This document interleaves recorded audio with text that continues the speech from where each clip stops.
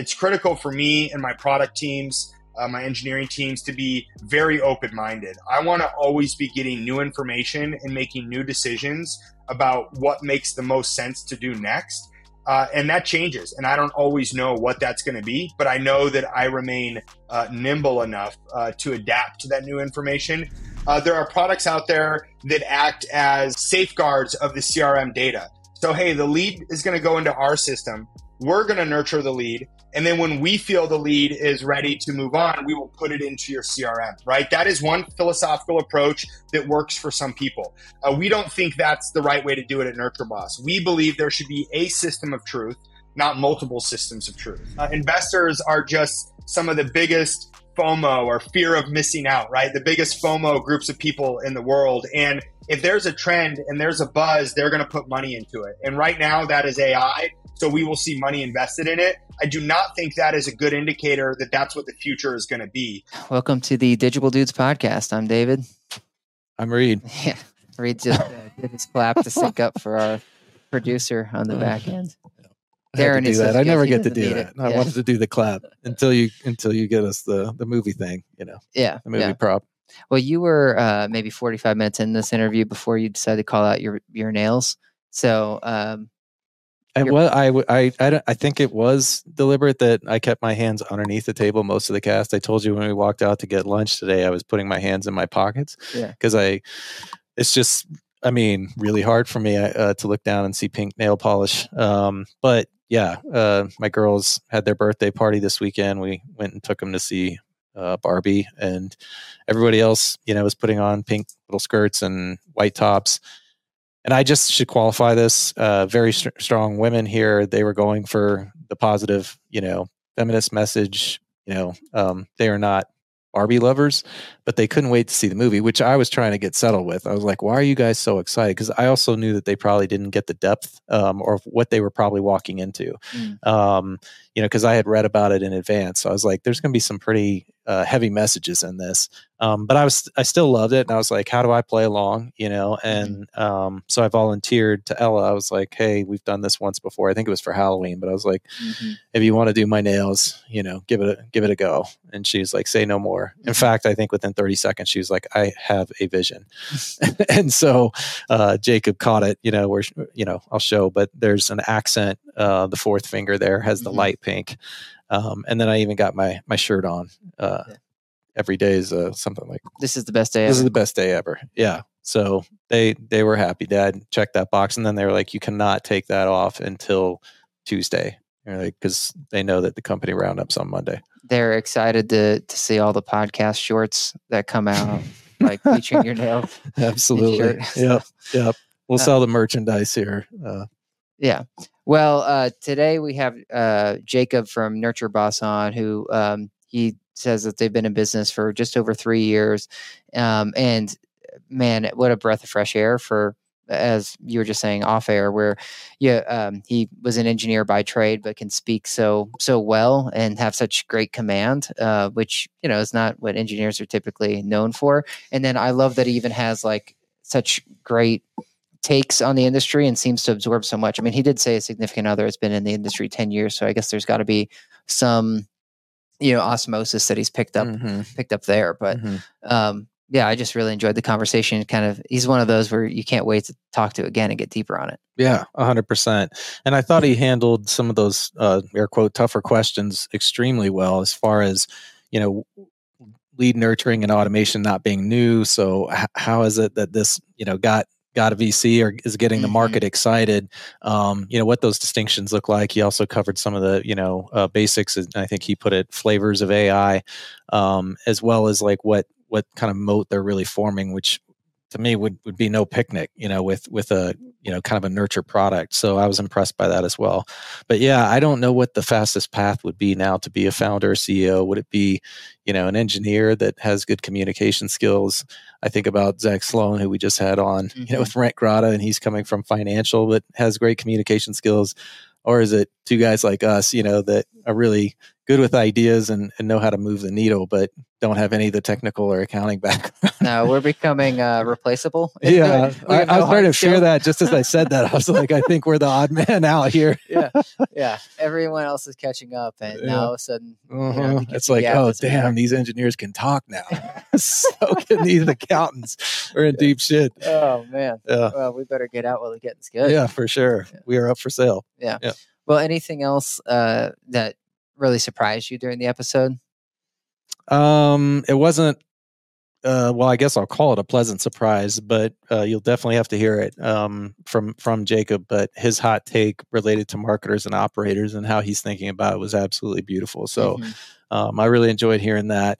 And then I think, the fully aware element for me was one of the coolest things. I wanted to go deeper on that, but we had so many other things that we talked about. But that portion of it, I think he was talking about the connection to offline and online, so that there isn't some weird kind of message or disconnect between what a leasing agent might be talking about with a prospect, and then if somehow it gets sent back into not the ether but online, you wouldn't want there to be a weird hiccup. I think his examples with dogs, where it's like, you never answered my question about dogs, right. And the leasing agent doesn't know, or vice versa. So I thought that was a super cool kind of little differentiator that they seem to have in their product. Yeah, specifically, it's like if the leasing agent just recently was on a phone call or had an email with the prospect, then it's not going to go ahead and jump in and say, hey, how about you come and lease up now or tour now, because it could be just get a mixed message or feel intrusive, I guess, yada yada. So I thought that was interesting. It also struck me, how many folks are trying to solve this problem now, and how fragmented the space is. Because as he mentioned, all of the other competitors, whether it's like a Perk or even a Lease or whoever, Highly, they're all handling this. Also the front end lead nurturing thing too, but then he talked about how much they were also handling current residents and a lot of that communication. And so, should it be a world where you have a front end lead nurture system versus a renewal system? But then, how far afield is it to say, well, now do you want a different system when it comes to maintenance, if they're going to automate a lot of that?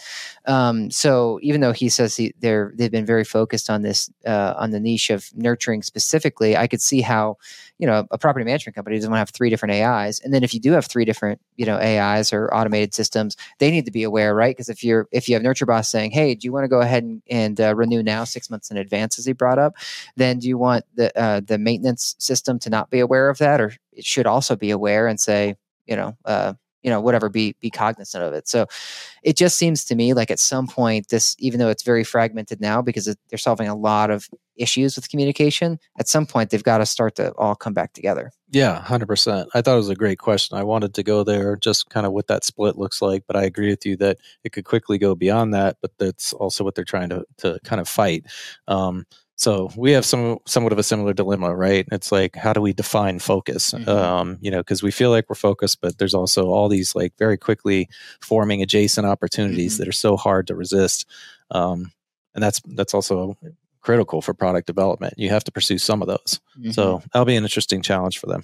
Cool. I also, last thing, I also thought it was great to hear that they're doing some of the sister property, like kind of nurturing, where one prospect may be out of luck because there's no more studios available, and they'll actually refer you to, if it's the same owner, another property. I think that's great. I think there's a lot further you can go with that. And we didn't get into like, how long do you hold on to somebody? So what if they're no longer in that ownership group or that set of properties?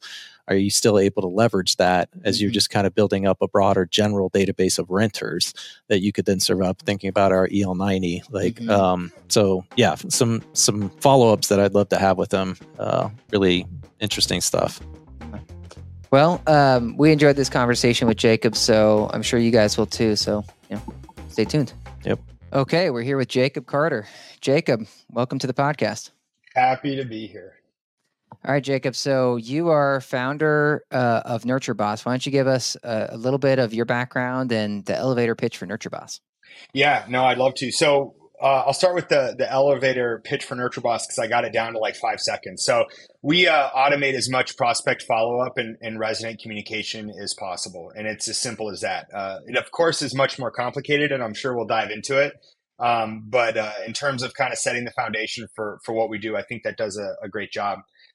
My background, I'm a software engineer, so I've been writing code my whole professional life. And I'm also formally, for a lot of years, an apartment renter. And, most of my career in the software side has been in the B2B MarTech or marketing technology space. So I've worked at companies whose product was a CRM. I've worked at companies whose product was kind of a top of funnel lead augmentation suite and filtration system, if you will. So I've been a marketing nerd my whole professional career, in addition with just a standard nerd because I'm a software engineer too. And that's really my background. And those two things of being a renter and being a software guy were a really great marriage to birth NurtureBoss, if you will. Feels like a preordained destiny there, Yeah. Well, and being a renter, an engineer, and all the other stuff they worked on, of course, you had to start this company. Yeah. I think there was more to that preordained aspect, which why don't you get into real quick, Jacob? How did you get pulled into the orbit of multifamily? Because you weren't an engineer on the multifamily front. No. Yeah, definitely had no experience in commercial real estate, multifamily, residential real estate, anything of that sort. But like I said, I've been a renter for much of my adult life, and my significant other has been in multifamily for about a decade. So I come home and I listen to all of these complaints, right, and things that go well, don't go well. And then I have my own experience of trying to rent an apartment. And I remember frequently thinking to myself, I'm trying to sign up to give you tens of thousands of dollars a year, and I can't get a return phone call. This seems ridiculous, right? Or I'm already a resident living there, and I'm, feel like I've built relationships with people that work at the property, at the community, but I'm just getting these messages and emails that make me think they've never heard of me before. So this disconnected experience was really frustrating for me. And since I'm a software engineer, I think I can solve all problems with technology, often to my detriment, sometimes to a success. So I started playing around with this idea of I think I can build something that will fix this problem. And I was able to, with bubblegum and duct tape, create this kind of MVP of a product and try it out at a few apartment complexes locally in Arizona, where I'm from. And within a few days, the community managers came back and said, hey, I've signed several leases because of this thing.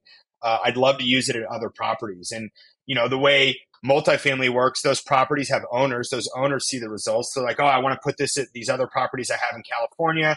And you blink and you're at 30 properties across 3 states and a company that you weren't even sure you were going to start a week ago, and it was like, all right, I think I have something here, and really just doubled down and continued to iterate until we got to where we're at today. So let's put a timestamp on that. When did you first, start working on it, and when did you get your first, let's say trial account? Yeah, so hear this for timing. January of 2020, right? I thought I'm going to start a business, so that's that's when I got into it. And then, of course, by March, the world had changed. Now, nobody's trying to find the silver lining of COVID, I don't think. But that being said, it did accelerate this adoption of technology across many industries, multifamily included.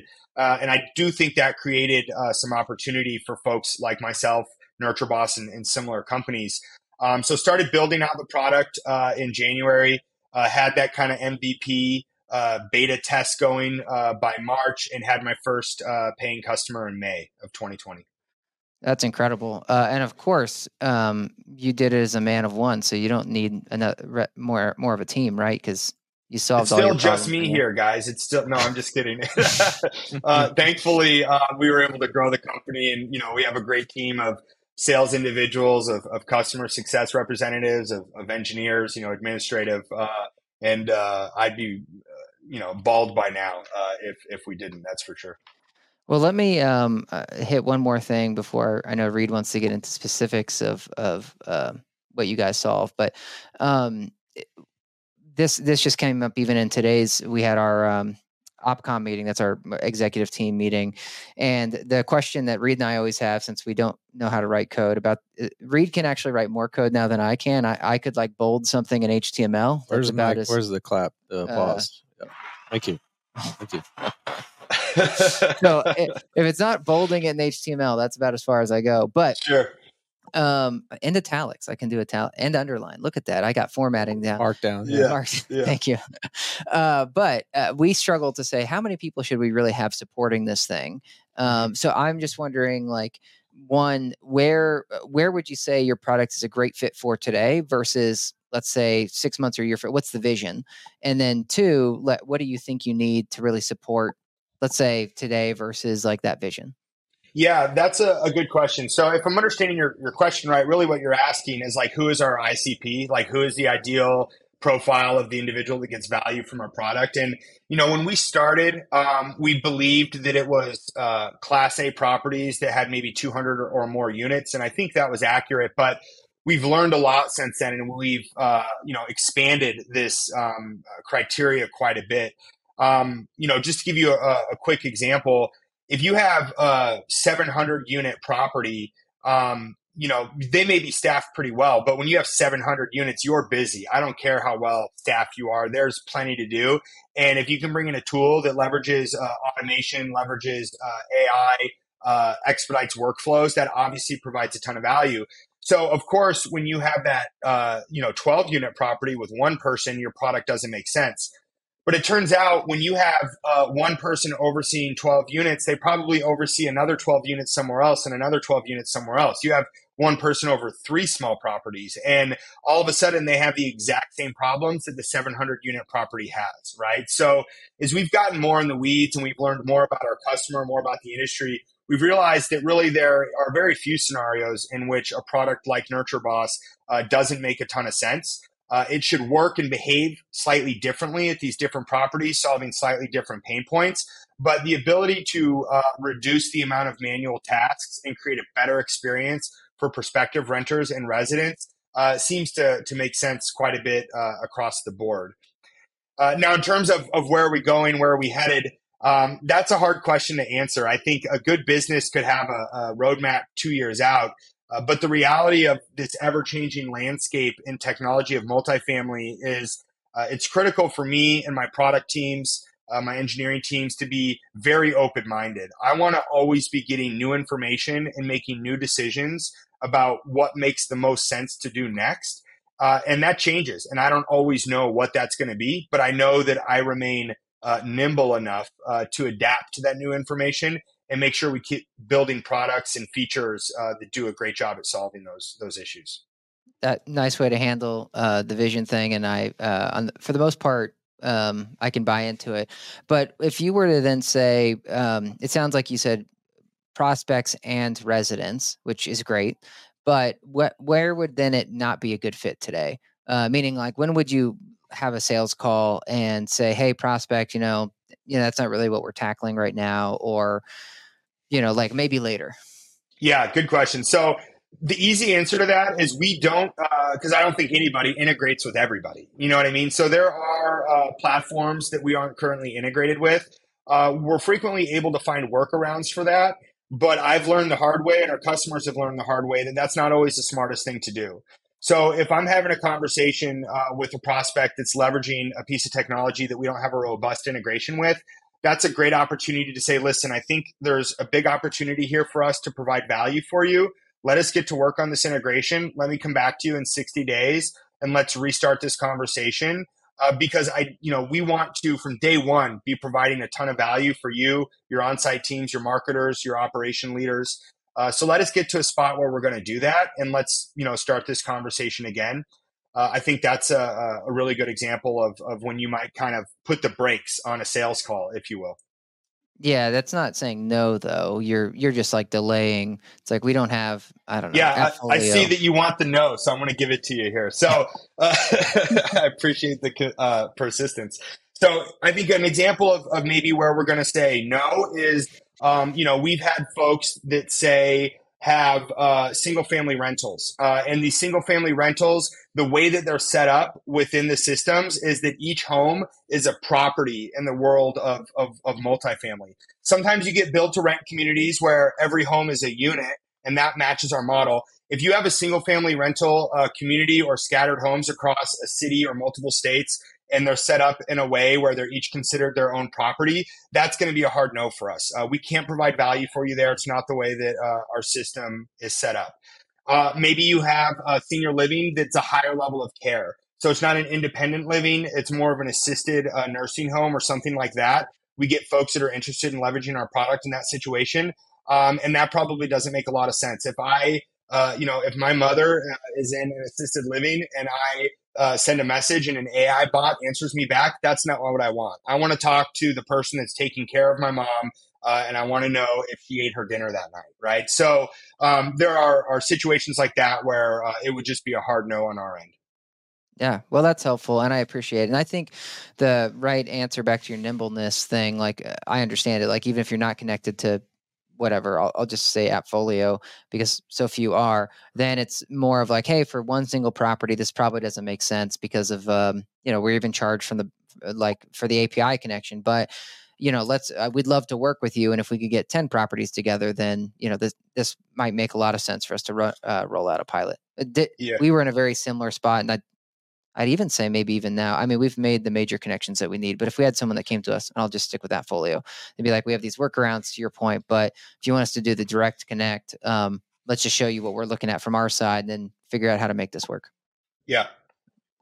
So I'm going to back things up, and for the benefit of our listeners, I think everybody understands the word lead nurturing, but if you could just distill that down, just the basics of that, and maybe cover off a little bit on the underlying technology, maybe the easiest way to set this up, Jacob, would be actually speaking from the viewpoint of a resident.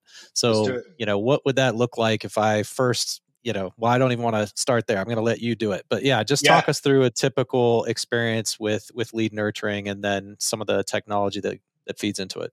Yeah, let's do it. So I think it's helpful to talk about what it looks like without lead nurturing very briefly, because it helps highlight where lead nurturing provides a lot of value. And we can start even all the way back on the prospect side before we get to the resident side. So, I'm looking to move into a new apartment and I search apartments in my zip code.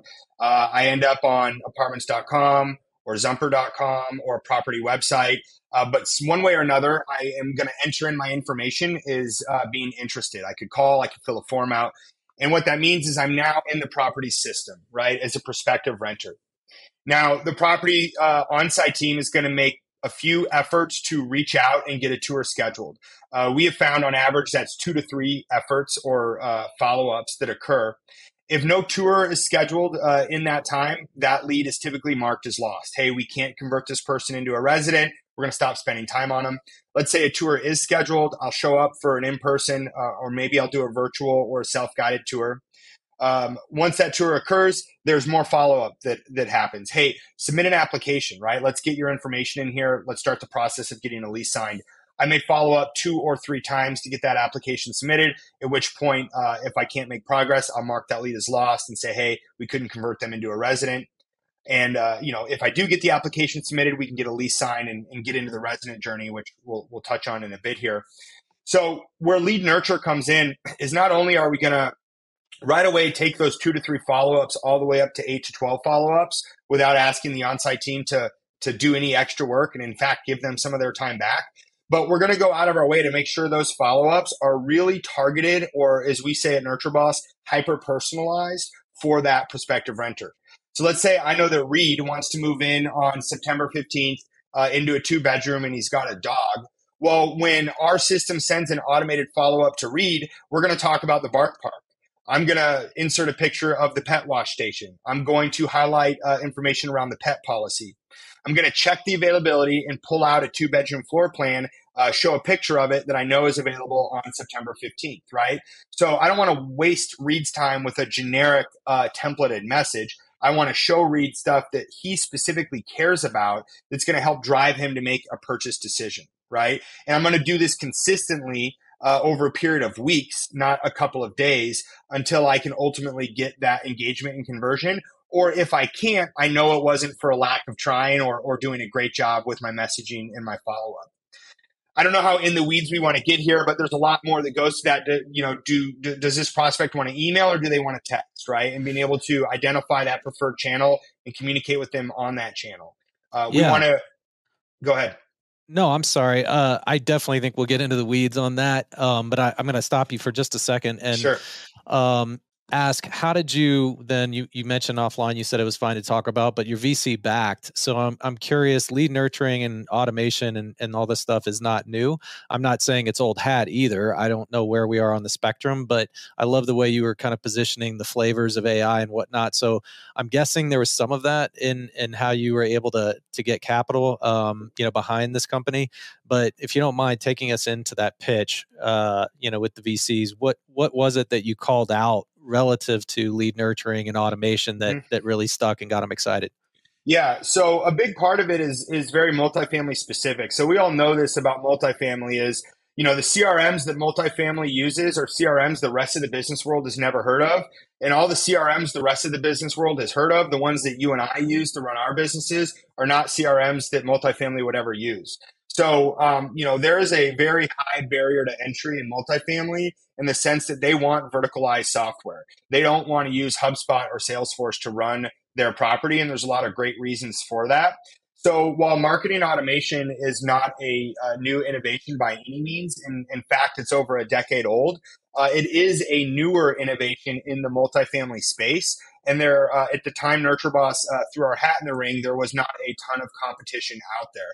So that was a real big talking point in terms of the pitch when you're raising capital to start a business.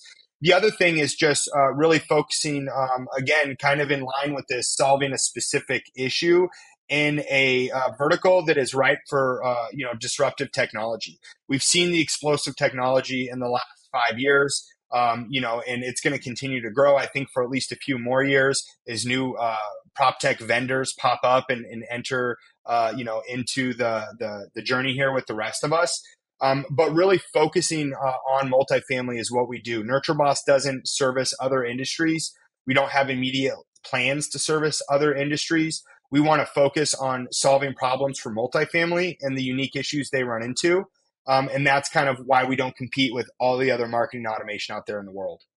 Yeah, it makes a ton of sense. We see it very similarly with a lot of the stuff that we're doing. We're like, yes, call analytics exists, but not specifically for multifamily. And that is the big opportunity. And frankly, a lot of these VCs or the big tech companies just haven't prioritized multifamily because of the complexity and the barrier to entry that you mentioned. So I totally dig it. Makes sense. I'm still, going to push you more, not the second, but just on that underlying technology, those flavors of automation. Yeah. One more thing I'm going to squeeze in, then hand it back to David, but you were just getting started on the platforms that somebody might want to engage in, or what those preferences look like, which is all part of the personalization, not just the message, but of course the platform that you then, follow them, if you will, or nurture them. So what does that pie chart look like? Has it changed much? Because you're relatively new, but since you guys started, as far as text versus email versus, I guess I'll say, video. I mean, just share a little bit more with us, if you don't mind, what that currently looks like, and if there's been any material changes since you guys have gotten started. Yeah, good question. So I'll pick video just because you mentioned that last. So we're seeing more and more folks leveraging video to communicate with prospective renters and residents, and I do think that's something that consumers want to see, specifically short videos. The way that NurtureBoss solves that problem, if you will, is by partnering with some of the great vendors out there that offer these video platforms and products for the multifamily space. What we have seen, though, is that, every day more and more people want to text and don't want to email. Now, there are a lot of rules and regulations around texting, which we take incredibly seriously. So you can't just text to everybody and anybody. There is a process to get people into the pipeline where you are able to text them. So offering email is not going away anytime soon. That is a channel I think that we will all need to offer for a very long time. And there will always be people that prefer that. But we're certainly seeing more and more folks move toward the text message side of things. Web chat is another channel that we can add to the list that we're seeing more and more folks be interested in, and very recently seen more residents being interested in that web chat side, where historically anyone involved in chat has always targeted prospects. And we're seeing folks getting more serious about targeting residents as well. Cool. Well, maybe I like that Reed backed up earlier, so I'll also ask about the ROI. Like, how do you go about, like, when you guys are making a pitch? Is this something that they're like, "Hey, obviously I need this," or do you guys still have to say, "Here's the value it's going to provide"? And you mentioned time saved earlier, so I don't know if that's your core metric. Yeah, so definitely both, right? I mean, there's folks where you get on the call and they're either drowning in leads, or they're dealing with short-staffed on-site teams, or they're seeing their renewal rates drop drastically. There could be a key metric that has altered or changed that sets up red flags at a property management company that encourages them to have phone calls with vendors like NurtureBoss, without a doubt. But there's also folks that are just exploring and want to learn about new technology, and there's more of an education piece to the sales cycle, if you will, when you're having that conversation. So there's a lot of different ways you can measure ROI. NOI is the default that we all go to on how to measure it, and really the main way that NurtureBoss impacts NOI is by decreasing vacancy loss. If we look at our NOI spreadsheet or ledger, if you will, vacancy loss is a big number on there. And this has changed, and it changes with what's going on in the market. Not that long ago, properties were, I wouldn't say eager, but they were okay with resident turnover, because when that new resident came in, they were paying 30% more than the resident that just left. And that is not the world that we live in anymore, right? This year, we had the largest increase of supply on the market that we've seen in a lot of decades. And we're seeing rent prices either flatten, in some markets dip down, but usually still slight increases, right? But nothing like what we were seeing a year or two ago. So all of a sudden, renewal is becoming much more important. So regardless if you're talking about driving renewals, or if you're talking about moving leads through the lead to lease lifecycle faster to keep vacant units vacant less in terms of amount of time, those are two great ways to drive down vacancy loss and ultimately increase NOI. But there are a lot of other metrics that I think are worth talking about. So if you come from the non-multifamily world, this concept of multi-touch attribution is an old concept that we all know really, really well. That is not the case in multifamily, right? Usually we're looking at how much we pay to generate a lead, or we're looking at, what was the lead source for the ultimate lease that was signed. But the reality is a lot of things happen between a lead generation and a lease being signed that impacted the success. So something like a multi-touch attribution model that looks at the different touch points that occurred along the way, which ones were meaningful and impactful, helps us paint a more complete picture of how to have a successful marketing strategy, apart from what lead source should I sink more money into. That still matters, right? But that is not the whole picture. So I think that is another way that we talk about ROI, is how we're having an impact along the journey to help drive down marketing costs and help make data-informed decisions around where you should reinvest or double down on your marketing costs, because that's an impactful moment in the lead to lease life cycle.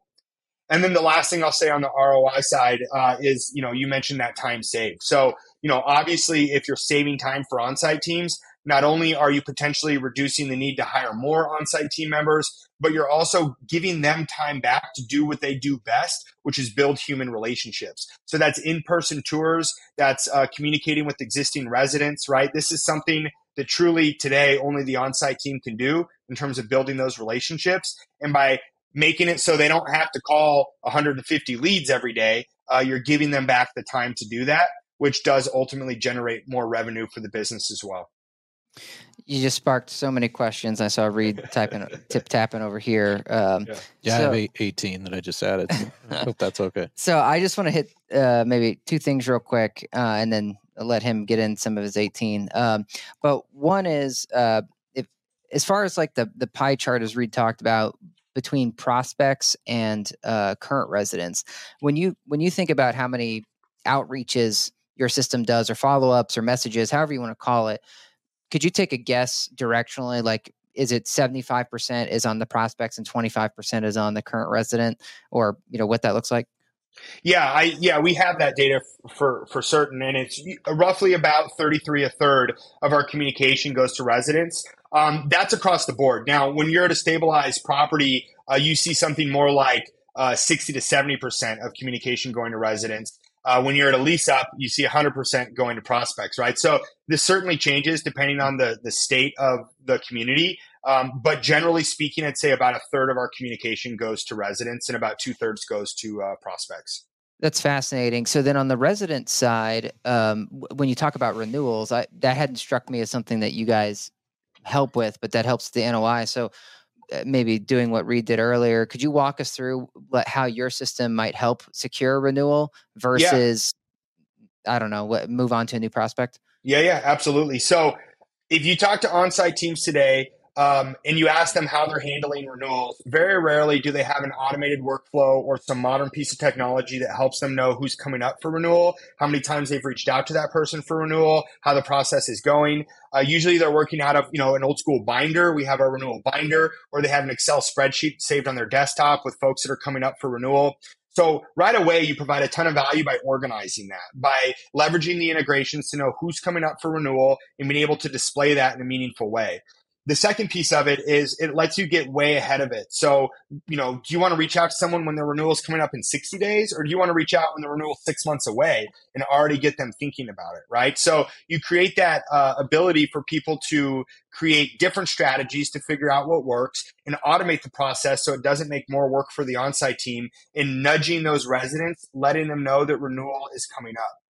The other thing that you can do is you can identify when someone's put in notice, maybe you don't want to give up on that yet. You said, hey, we noticed you put in notice. Have you considered a transfer to a new unit? You don't have to stay in the unit that you're in, right? Or we have this sister property across the street that has some really great amenities that I think you'll love. Let's go give them a look. So it's by not giving up or not exploring other opportunities to excite folks about renewing is kind of the second piece of that can really provide a ton of value.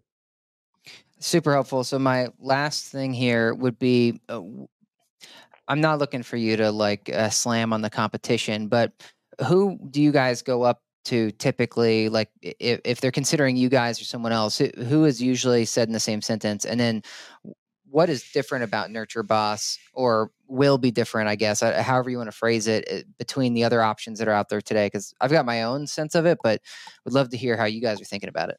Yeah, so we find that we deal with different sets of other options in terms of the prospect side and the resident side. There are products out there that focus on the resident experience, like a ResiDesk, that provide value there. And there are companies that provide value on the prospect side that provide value there, like a Perk or a Highly or something like that. All of these are great products to provide a ton of value, right? So no concern of me, talking crap on the competition. There's a lot of great products and options out there for multifamily property management companies. The thing that's different, I think, is the philosophy of how you approach it. For example, there are products out there that act as safeguards of the CRM data. So, hey, the lead is going to go into our system. We're going to nurture the lead. And then when we feel the lead is ready to move on, we will put it into your CRM, right? That is one philosophical approach that works for some people. We don't think that's the right way to do it at Nurture Boss. We believe there should be a system of truth, not multiple systems of truth. So we treat the CRM as a system of truth. We want all of your data in there. You paid for the lead. I want you to be able to see it and have access to it. And we're going to work out of your CRM as the system of truth to help nurture those prospective renters. And we will find a different way to highlight to you who we think is most likely to lease that doesn't involve, hiding the lead from the on-site team or the marketing team by either holding it in our system or marking it as lost in the CRM or the other mechanisms that these folks use to kind of do that. So I think the philosophical differences is one of the key things that separates us from other options out there. And then we feel we have other differentiators as well. The hyper-personalization, which is that example where I picked on Reed and said he had a dog and wanted a 2-bedroom. That's a great example of that. Okay, to jump in. So I'm going to take this a step further. You mentioned the philosophy is one of the things that might be different or easy, distinction between you and some of your competitors. does that translate to a moat? And if it doesn't, what would you say that moat looks like? So maybe this will get us in a little more into the weeds of the personalization, if that's the answer. But I just think, commonly you see, I'll say, like technology, just meaning the underlying technology seems pretty similar. But it is in those nuances, whether it might be, the personalization, the data itself that you're gathering, the integrations that you hold. But I'm curious, as you look a little bit further out, what do you think is going to protect you guys? What does that moat really look like? And then I'll have a follow-up on the personalization. Yeah, good question. So for the moat, I feel like I'm talking to my investors right now. So for the moat, you are. We're just I just don't know it yet. Yeah. So, exactly. The moat for us is really the biggest one. We have what I would consider meaningful ones, but smaller ones like the hyper personalization. The really big one for us is that from day one, we have been 100% focused on nurture. We see a lot of folks who provide tangential features or products that are dipping their toes into the nurture space. So really the biggest moat for us is that I have multiple years of data, insight, analytics to look at to understand how to be the best nurture that we can be. And it's what I spend all my time thinking about, right? It consumes my brain space from the moment I wake up until I go to bed. I eat, breathe, and sleep, lead, nurture for multifamily, right? So that really is one of our biggest moats, is that this is what we do. We've been doing it for a while now. And when folks kind of spread out into that space, it is very difficult for them to offer a product that holds a candle to what Nurture Boss does, just because this is all we do. Now, if Nurture Boss went into their space, it'd be the same situation on their end, right? Where the product that we offered in that space would inherently have a lot of catch up to do because this other company's been doing it longer, right? If all of a sudden we decided to get into the rent collection space where you can process your rent payments through Nurture Boss, there's a lot of great companies out there that do that, and we would have a lot of catch up to play before we became competitive with them. Totally. Another one that we see it very similar, keeping that focus, laser focus. For us, maybe we've broadened that just a little bit, but we've stayed within predominantly multifamily. But as far as the products, I think that'll be your challenge as you hopefully keep growing. And a few years from now, can you still make that argument, right? Because they're going to want to see that addressable market expand. But as this industry seems to inherently expand, maybe that will be enough to satisfy him. So getting back to the personalization question, have you drawn some clear lines on how far, you'll take that? My example here, you mentioned knowing that I have a dog because of maybe the application or some what I put in a chat bot. But I'm going to go even further and say, okay, well, now we can match that up with a Facebook profile or with a LinkedIn profile.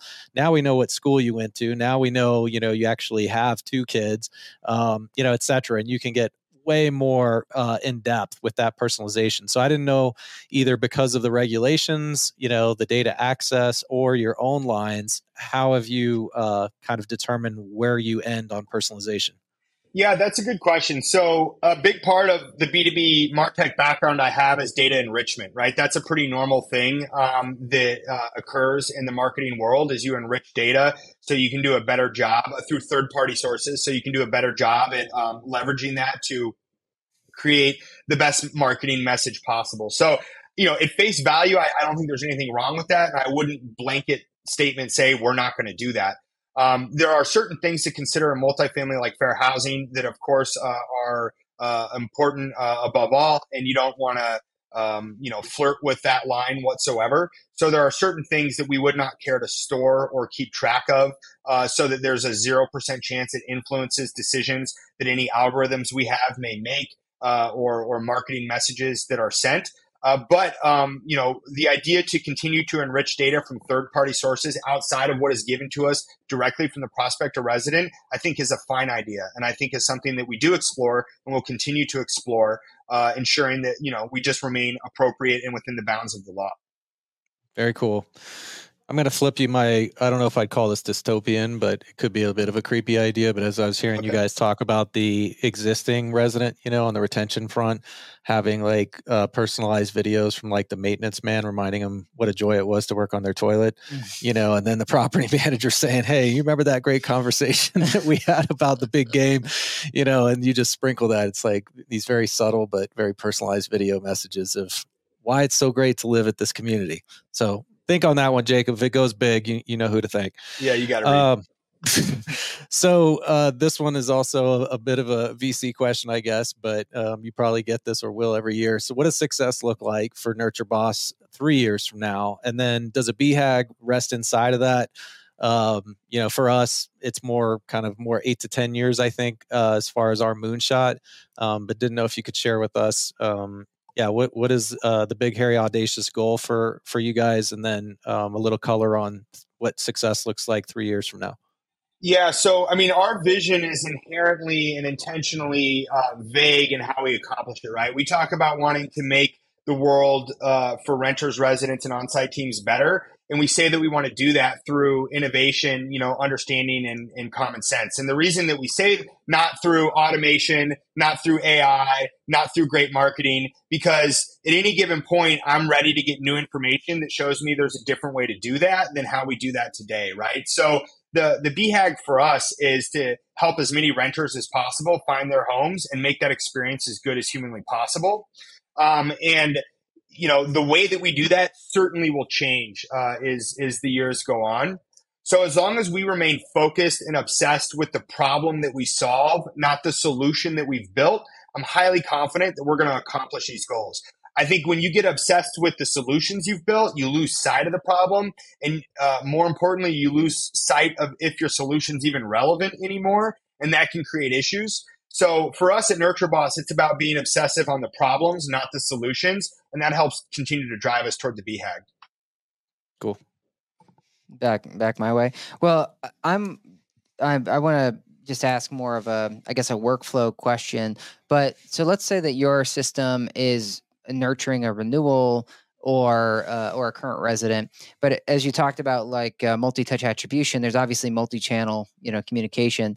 So is there anything, back to almost using data enrichment as you brought it up, but how is there anything the leasing professional may get out of like the communication you've had back and forth, or your systems had back and forth with a prospect, whether it's renewal or not, and how might they use that? So I could see like maybe somebody doesn't know that they're engaging with an automated system, and they're like, but I really want a dog park or whatever for my dog, and you guys don't have one.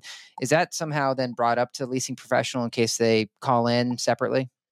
Yeah, good question. So there's a couple things here. The two-way integration piece of any vendor in this space should involve the vendor putting information back into that source of truth that we believe should be the single source of truth, right? So the on-site team has access to that data and can make decisions accordingly.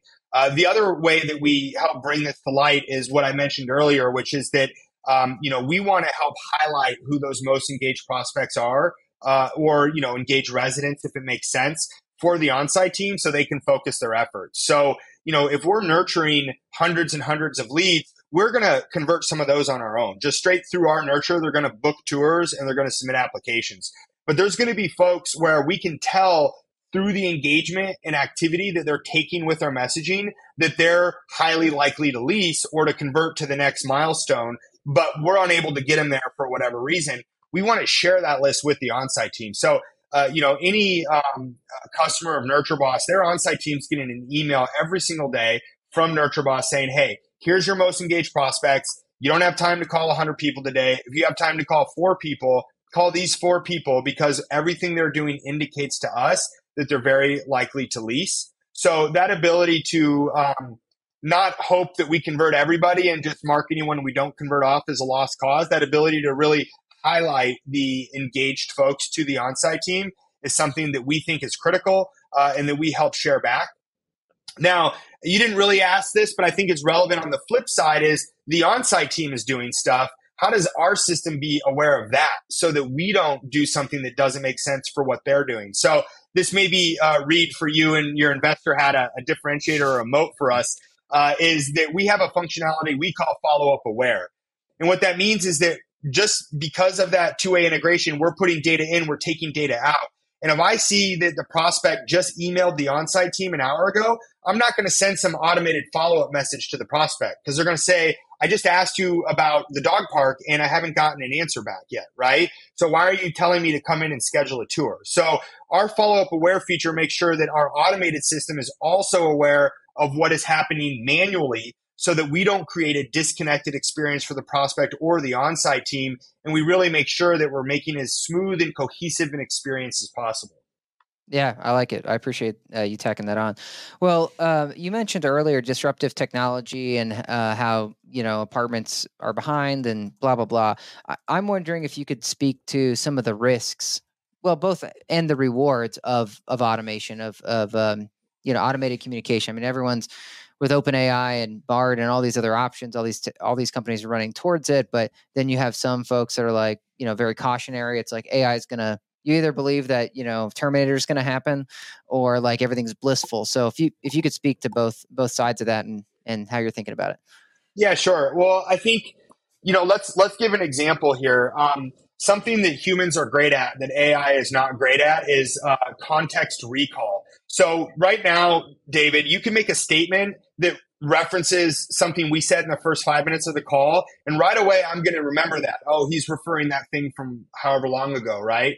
That's something AI is incredibly bad at. It is really hard for AI. They're going to take what you say in a black box and address it and not realize you may be doubling down on something you said earlier or making a callback to something you said earlier. So, that's one of many examples of issues where AI is way behind the curve. So we are nowhere near the point of not needing people, So I think the risk that we have right now is doing a bad job at identifying when we need that person and making sure that the person is there to handle that situation. The risk is that AI is saying, I couldn't convert this lead because they're not interested, when the reality is you couldn't convert that lead because they needed to talk to a person and they weren't able to, or you weren't able to identify that you should put them in touch with a person, so you missed that opportunity, right? So for me, that is the biggest risk. And there are certain things at NurtureBoss that we just do not do because we think it is too risky for that exact reason, where we will always give it to an individual to handle. Because we know that the opportunity cost there just doesn't make sense for us to try to automate it. Great response. So then we didn't ask you, you brought up philosophies earlier. Do you philosophically, or does NurtureBoss believe that the prospect should know that they're talking to a bot, or should they not know they're talking to a bot? Yeah, so we take the approach that they should know that they're talking to a bot. And, we think that until things are more fluid, that makes a lot of sense to do. That's not a hill I'm prepared to die on. If you got a strong reason why you think, they shouldn't know they're talking to a bot, I'm all ears, and I'm sure you could convince me. But that's definitely a decision that we've made at NurtureBoss. And I think too, it's worth noting that, automated follow-up is not a bot, and that is not AI, right? That is a strategy in which you get follow-ups to a prospective renter or a resident in an automated fashion that may or may not ever involve that person communicating with a bot, right? So yeah, I have to ask very quickly. So do you think, you mentioned there are no lines that you're just saying we won't go there as far as personalization. If you found out that the name of that prospect's kid was Sam, would you turn that into the name of the bot? Yeah, good question. No, that's a line I'm happy to draw. We explicitly go way out of our way to ensure we never store data around minors, because that data is available in case we didn't know in the property management systems, and we have a lot of time and energy that's gone into ensuring that doesn't live in our database anywhere. So I'm happy to draw that line for you, Reed. Sorry, he does look up pets that you've lost and is like, hello, this is Fido. Okay. I really think you should live at this apartment. So I would have loved it. The dogs are fair game, Yeah. Sure. Yeah, have a little fun. Go ahead. Yeah. Well, last thing, I guess, track I want to take on that is, would you speak then to the maybe... We've gotten a little bit at the past, but just walk us through a past, present, future when it comes to these, because you mentioned it's not AI, it's not a bot. And 3 years ago, I was very hell bent on this podcast of like getting underneath it with people and being like, well, is this really machine learning or is this really AI? Or is this? And now I'm kind of like past like trying to fight that fight. Yeah. And so that's why I just like liberally use the word bot, but I totally appreciate where you're coming from. So talk us through a little bit of the past, present, future. I guess with both well, let's stick on automated communication. Yeah.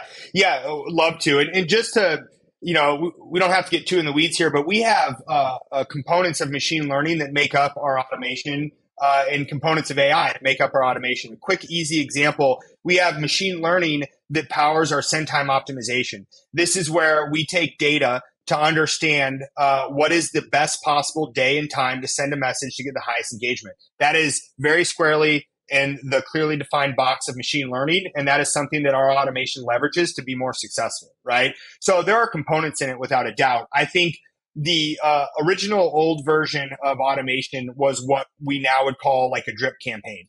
That's where it's like, hey, these messages are going to go out at these date and times, no matter what. Maybe there's triggers or flags that stop the message. So if somebody replies, they don't get another message. That's pretty common in a automated sequence of a drip campaign. So that's kind of the old school automation, and that's not what we do in NurtureBoss, right? The kind of today version of it, if you will, is that we have the start of what a perfect happy path scenario of the automated follow-up sequence cadence and what it would look like. And then there are a lot of things that can occur that adjust that. So follow-up aware was something we brought up. We may slow down and not send a message because we can tell the on-site team is actively engaged with that prospect. Our send time optimization may tell us to actually send it faster or slower, meaning sooner or later than we were going to send it because we see that we're going to get better results. We may, along the way, get new information about the prospective renter or resident that will alter the actual message that is sent, right? In real time, that content is dynamic and will change based on the changing preferences of the prospect or the renter. So these are examples of modern, really cool things that we do with automation. I think what the future looks like and what things will move and change toward is becoming more multi-channel. So not do you prefer to text, do you prefer to email, I'll do the one you prefer. But hey, I know that on this day and time, it'd be better to shoot you a text. On this day and time, it'd be better to send you an email. So this multi-omni-channel approach, I think, is something that we're moving toward where it fluctuates between the two. I think also shaping this so that we start to learn where I have a renter that looked a lot like you. Look meaning data, right? They wanted the same number of bedrooms as you did. They had the same budget and range as you did. They had a similar urgency around move-in that you did. And I know this strategy worked well for them, so I'm going to implement that strategy for you, right? Kind of just a level up, if you will, of making even more data-informed decisions and data-driven decisions so that things become even more dynamic and even more adaptive to every individual who's going through the journey. Yeah, I dig it. And back to the Terminator versus I don't know, blissful existence. Sure. I feel like Reed mentioned earlier that there wasn't as much investment in prop tech as other categories, and some of that was because of TAM, just total addressable market for our audience. But sure. Then over the last 2 years, they did get really more interested in prop tech. However, I've started to hear just the conversations I've had, there have been more sentiments about like, well, now I don't need to specialize in a niche when I'm investing because AI is just going to solve this problem for everybody across the board.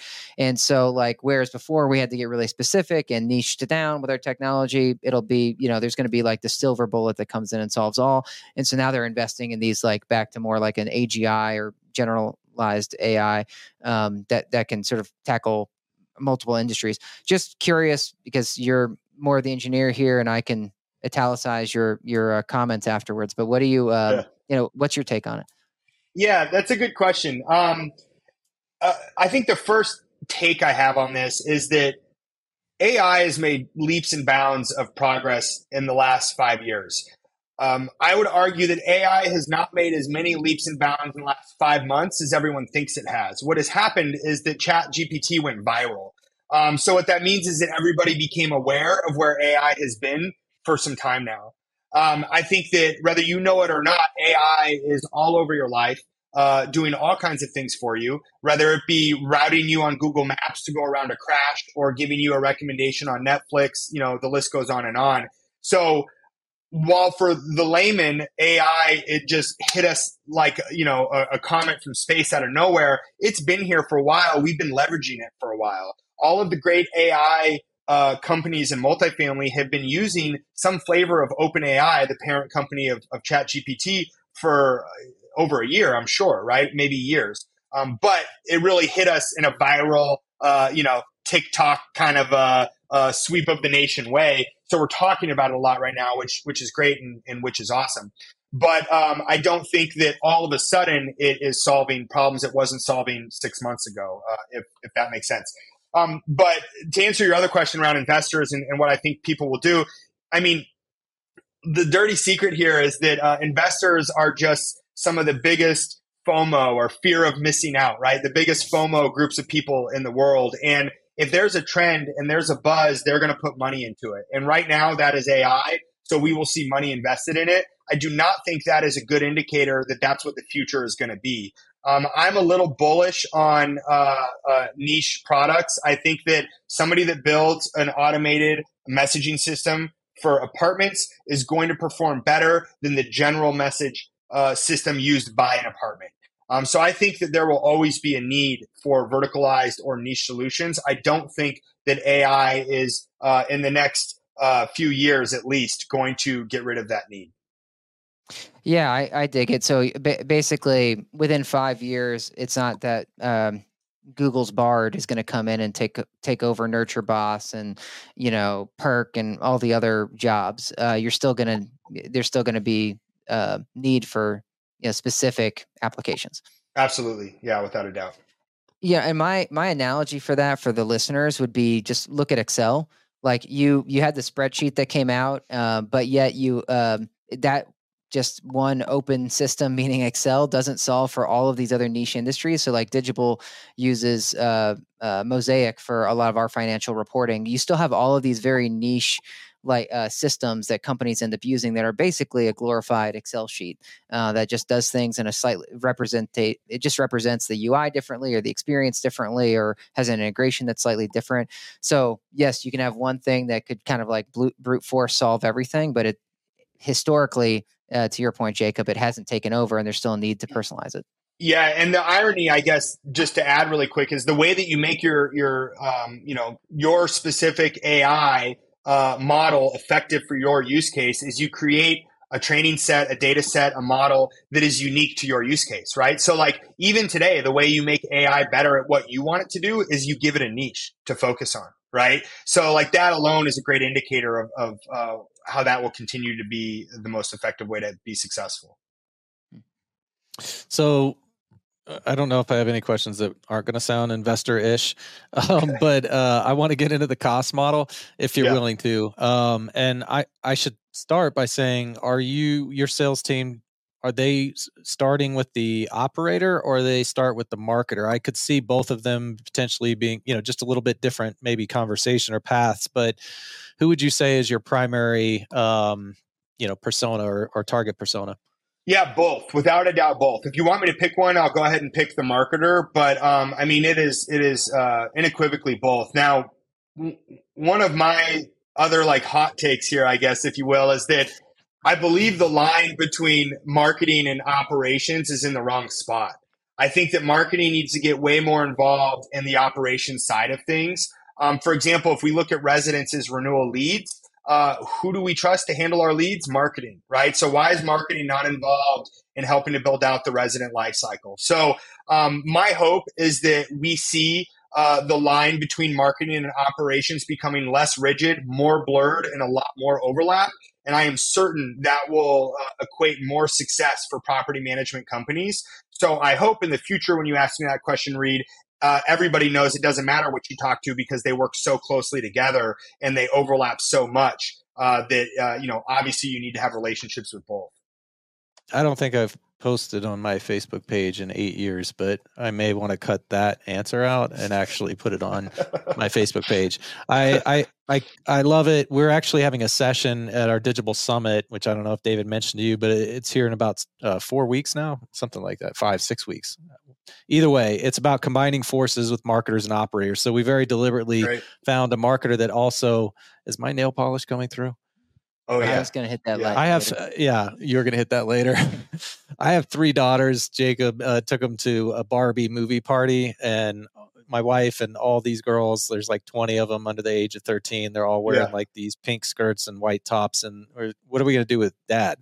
So I was like, all right, I'm volunteering my fingernails. And I also even got the accent nail going on, which I love. Yeah, that's right. She was like, I'm putting the pink on the 4th. So I'm glad you noticed that. It's the kind of thing I wouldn't. But anyways, God, that just threw myself off as far as cost model. Yeah. And you, so back to marketer and operator. So knowing that it could be either or, and let's hope, like you said, that it's blurred and it could be both someday. What does the cost model look like, and how did you arrive on it? David and I have, it's a fun spirited conversation, not meaning that we're on opposite sides, but just for us, and I think it's critical for any, tech company. Certainly in this industry, I feel like in particular, they're getting hit with just countless startups saying, hey, for just $99 a month, or just for 50 cents a door, you can add this transformative tech, and it just piles up. And what we heard pretty early was, I have to choose. Like, I can't just because you think it's affordable, that I could test this and then roll it out. So I'm wondering, what does the cost model look like, and what kind of, research, how did you arrive at that cost model? Yeah, I mean, trial and error is how you arrive at it, I guess, right? We've definitely tried a little bit of everything when we were first getting started. Our cost model today is a flat rate per property that is tiered in a couple ways. Tiered in a way where if we have more properties within a portfolio, the price per property goes down. Or if it is small enough, let's call it, I'm not in charge of sales here, so I don't want my VP of business development to yell at me, but let's say under 75 units, we'll drop the price down because it's a smaller property, right? So, and other than that, it's a flat rate. There's no setup fee. We don't a la carte our product. If you have Nurture Boss, you have all of Nurture Boss. And the reasons that we do it like this is twofold. One is it makes it really easy for our customer to know what they're going to pay every month, what they get for it. And there's no question there, right? There's no calculations to do or decisions to make around what features of the product you want to take advantage of. On my end, selfishly, it's easier for me to forecast my revenue if I'm charging a flat rate. When you're charging a per unit, inevitably you're going to have properties that you lose money on, and you're going to have properties that are paying a crazy amount because they're over 500 units or something like that, right? And I'd rather not put myself or my customers in that position. We're all happier if it's a dollar amount that we understand. It's easy to look at and calculate around. So that's definitely where we've landed and where we'll stick. Cool. 2 follow-ups on that. So what does it sound like when you're setting expectations? Like, somebody's like, okay, I think I can get this passed through for some sort of test. What should I expect in the first 30 days, or is it the first 90 days? Like, help me orient with kind of timeline before I can prove this out and then potentially scale it. Yeah. So one of the great things about Nurture Boss is the time to value is we're talking hours or days, not weeks and months. So if you enable Nurture Boss at a property and you turn it on and we start automating outreach and messages, you're going to see an impact right away. You're going to notice an increase of activity. You're going to start getting those engaged prospect emails with folks who we've already identified are more likely to lease. So we're really excited about the speed of the time to value. In terms of measurement, we definitely don't ever want to measure for less than 90 days. 6 months makes us much more comfortable. And we never want to measure at a single property. A single property could have a million reasons and nuances that it does really well or it doesn't do well, right? So in our perfect world, we have a handful of properties across several markets for 6 months, and that's how we're gauging the success. And the gauging of that success is pretty standard, right? Are we seeing more tours, lead to tour conversion increase? Are we seeing a tour to application increase? Are we seeing the on-site team spending less time doing follow-ups? Are we seeing an increase in resident satisfaction, on-time rent payments, lease renewals, right? So, we want to measure all the areas that we're touching. We want to see those numbers go up and to the right. We want to make sure we give ourselves enough time to have that impact. Makes total sense. I saw David writing a couple things down, so I'll let him go here after this question. But then I want to come back because you picked something. You picked a really fun question for me related to the nurturing of potentially multiple properties. You didn't say that, but I'm going to ask you about it. Where does the budget come from, Jacob? So what I mean here is if I am selling for you guys, am I saying, hey, you should be just pulling this from your paid media? Those aren't efficient dollars. If you just spent money here, you'd easily be able to afford it. And it's a better use of your dollars. Or am I competing more switch costs, like, some sort of existing tech that, we're superior? Or am I just fighting with new tech that's coming on? It's like, hey, you have a budget for innovation, for testing, and that's really what you should tap into. So just helping them kind of figure out where to pull that budget from. Because as I said, we all know they can't just keep stacking. So it's got to come from somewhere. So I was just curious, where does your sales team typically point? Yeah. So the answer for the examples you gave is yes, right? So it's gonna depend, but all the things. I think that we have replaced other products before because we've offered something superior. We have added to folks that aren't leveraging any sort of technology like that. One of the benefits of providing value from the lead to lease and lease to renewal lifecycle is we have customers that put us in the retention budget, the resident retention budget, right? That's not unheard of for us. We've had folks who've been able to cut down their ILS spend and pull from the ILS budget to pay for lead nurture because it is converting more leads, so they need less leads. And then most commonly, we probably just fall in the general marketing bucket, right? But there's certainly a lot of options there, and it looks different for different customers. And as I mentioned, can even live on the resident side of things. Cool. Well, why don't you ask your other question? All right. It's pretty quick. David's heard this a few times. I think it was when we had Meet Elise on that it hit me first. But just that these chatbots, so I'll just stay with them, these leasing AI agents, they only are focused on that property, which isn't the best experience, in my opinion, for a prospect. So I'm now shopping multiple properties. I come on there and you're just trying to sell me into that property. Wouldn't it be great if they were, Switzerland, more agnostic, or like, hey, based on what you've said, this may not be the right property for you, but I can recommend another property. So AI leasing agents right now don't, as you talked about context recall and kind of some of the limits, this is a self-imposed limit, I think you see, because you don't want sister properties competing with each other. At least that's what we hear all the time. How does that apply for Nurture Boss? Meaning, we just don't have inventory, but hey, the property down the street, who also is owned by property management company, whatever, has availability. So have you guys crossed that bridge yet?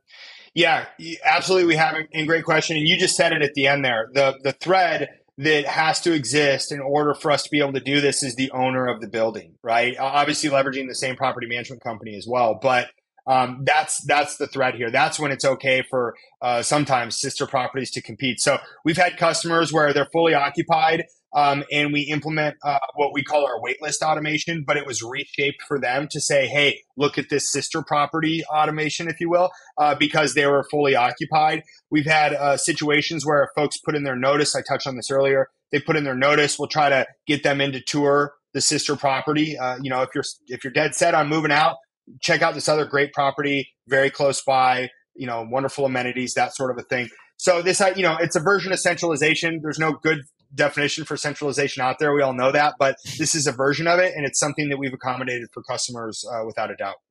Very cool. Well, you already gave us, I think, 3 hot takes as I'm going to go ahead and gold star them. Jacob, are there any other things that you would classify as a hot take? That's a good question. I guess I really spoiled my big one already, which is something I put a lot of time thinking about and spending time thinking on is this line between marketing and operations, right? It needs to be very blurry. I want to blur the heck out of it, right? And I want to move the marketing one more into the operations one because at the end of the day, what we're creating for prospects and residents is an experience. And by creating a great experience, we get great results. That means more tours, more applications, more leases, more renewals, more rent paid on time, more online reviews, right? It goes on and on. So we need to take that marketing mindset. We need to market to our customers and our prospective customers. And at the end of the day, that's going to get us the best results. And companies like NurtureBoss can help with that. But it's sometimes we have to twist our customer's arm to get them to let us automate communication with their residents, right? Because it just doesn't click in their head that marketing product can provide value there. So really, if I can pick something to spend time on, it'd be that. Yeah, well, and our audience has heard us talk about many times how even on the operations side, often they'll be like, we need more leases. And so operators will green light more concessions. And then marketers will say like, we need more leases, and they green light more budget. And do you really need to pull both rip cords, break both in case of emergency glass jars or whatever, or maybe just one of them or half of each or whatever. We totally agree with you on more of the blurred lines, but it goes both ways. So marketing should definitely get folded in more frequently, as you're talking about, but then operations should seek, to collaborate with marketing more as well. Agreed. Yeah. Anything else? I do have my last question is from two founders to one to another, or however I'm supposed to say that. What keeps you up at night? Yeah, that's a good question. I think what keeps me up at night is the unknown. I think what we learn as founders is that we're capable of a lot and we can handle a lot. And situations that I've dealt with that I thought were bad that turned out okay, and things I thought were good that turned out bad, those don't keep me up, because if I run into them again, I know what to do. What keeps me up at night is the thing I haven't ran into yet. You know what I mean? Whatever that might be, and figuring out how to handle it. And being a founder is a unique situation. When you're nervous and things aren't going well, you're not allowed to tell anybody. You can't tell your employees, because your job is to be brave and be a cheerleader. You can't tell your investors, because your job is to look like you know what you're doing.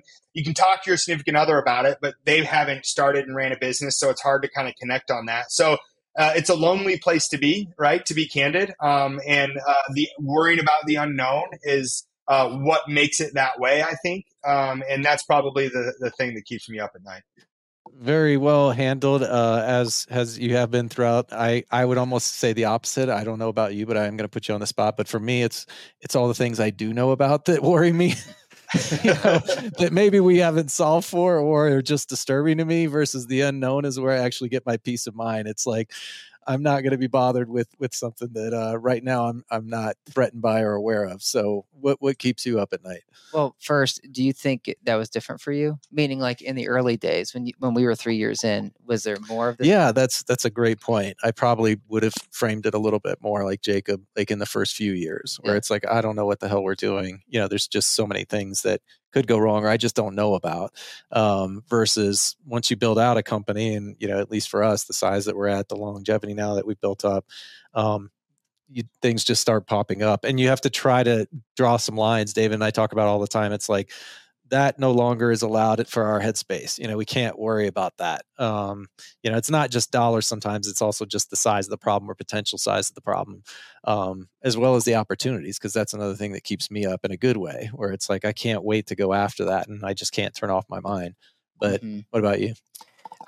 In the early days, I think it was more the unknown for me. But there were certain categories of unknown. It wasn't just the blatant unknown. It would be like, shoot, I don't know how our frontline managers are handling coaching and development or one-on-ones or whatever. Right. Mm-hmm. And now mine is more around, I guess, like shared vision and pace, like amongst the executive team. So does everyone agree? Even though we set our annual goals and we meet every quarter, it still sometimes feels like we're not all aligned. And so lockstep alignment is what keeps me up more than anything at this point. Is just not wanting to get too far off track. And I think in the beginning it was more of, because it's like, hey, it's you and me, and as long as you and me are aligned, then it's cool. But now that we're trying to give people so much autonomy and like really ownership of their domain, now we got to make sure they're on board, because it's not just the David and Reed show anymore. Mm-hmm. It's that alignment. Totally. But Jacob, if you can't tell, like, this is that safe space where you're allowed to tell everybody where you're peeing your pants. So go for it. Yeah. I think I covered it. I feel like I've covered it well. So appreciate the invitation, though. David is a relatively new dad, so he's using the word pee and peeing the pants like analogies, among many other things. He was doing dad jokes before they even got pregnant, but I think it's just going to get worse or better. I don't know. I was watching this new what is it, Painkillers on Netflix, about the opioid pandemic, and one of the guys spills pee on himself, and he acts like it's such a big deal. I'm like, Doesn't seem like such a big deal to me. I've got Not anymore. Hitting me. Not anymore. and with the sun, you got to be ready to duck. I didn't have that problem with girls when I would change diapers. So, all right. Well, we managed to put an awkward cherry on this I love conversation with you. But it's Jacob, definitely. Really appreciate all the candor and, bobbing and weaving with all those tough questions. But yeah, I think this was a really fun one. Yeah. Reed's going to email your investors after and said that you got a passing grade. So yeah. Is there room for more? Yeah. Thank goodness. All right, Jacob, if people want to learn more about Nurture Boss or get in touch with you or your team, what's the best way? Yeah, I think website and LinkedIn. So nurtureboss.io for the website, and then just find and follow us on LinkedIn. I try to be pretty active, and we have some great content, blog articles, things like that. And we'd love if everyone poked around and see if anything looks interesting. Cool. Well, thank you, Jacob. Yeah, thank you guys.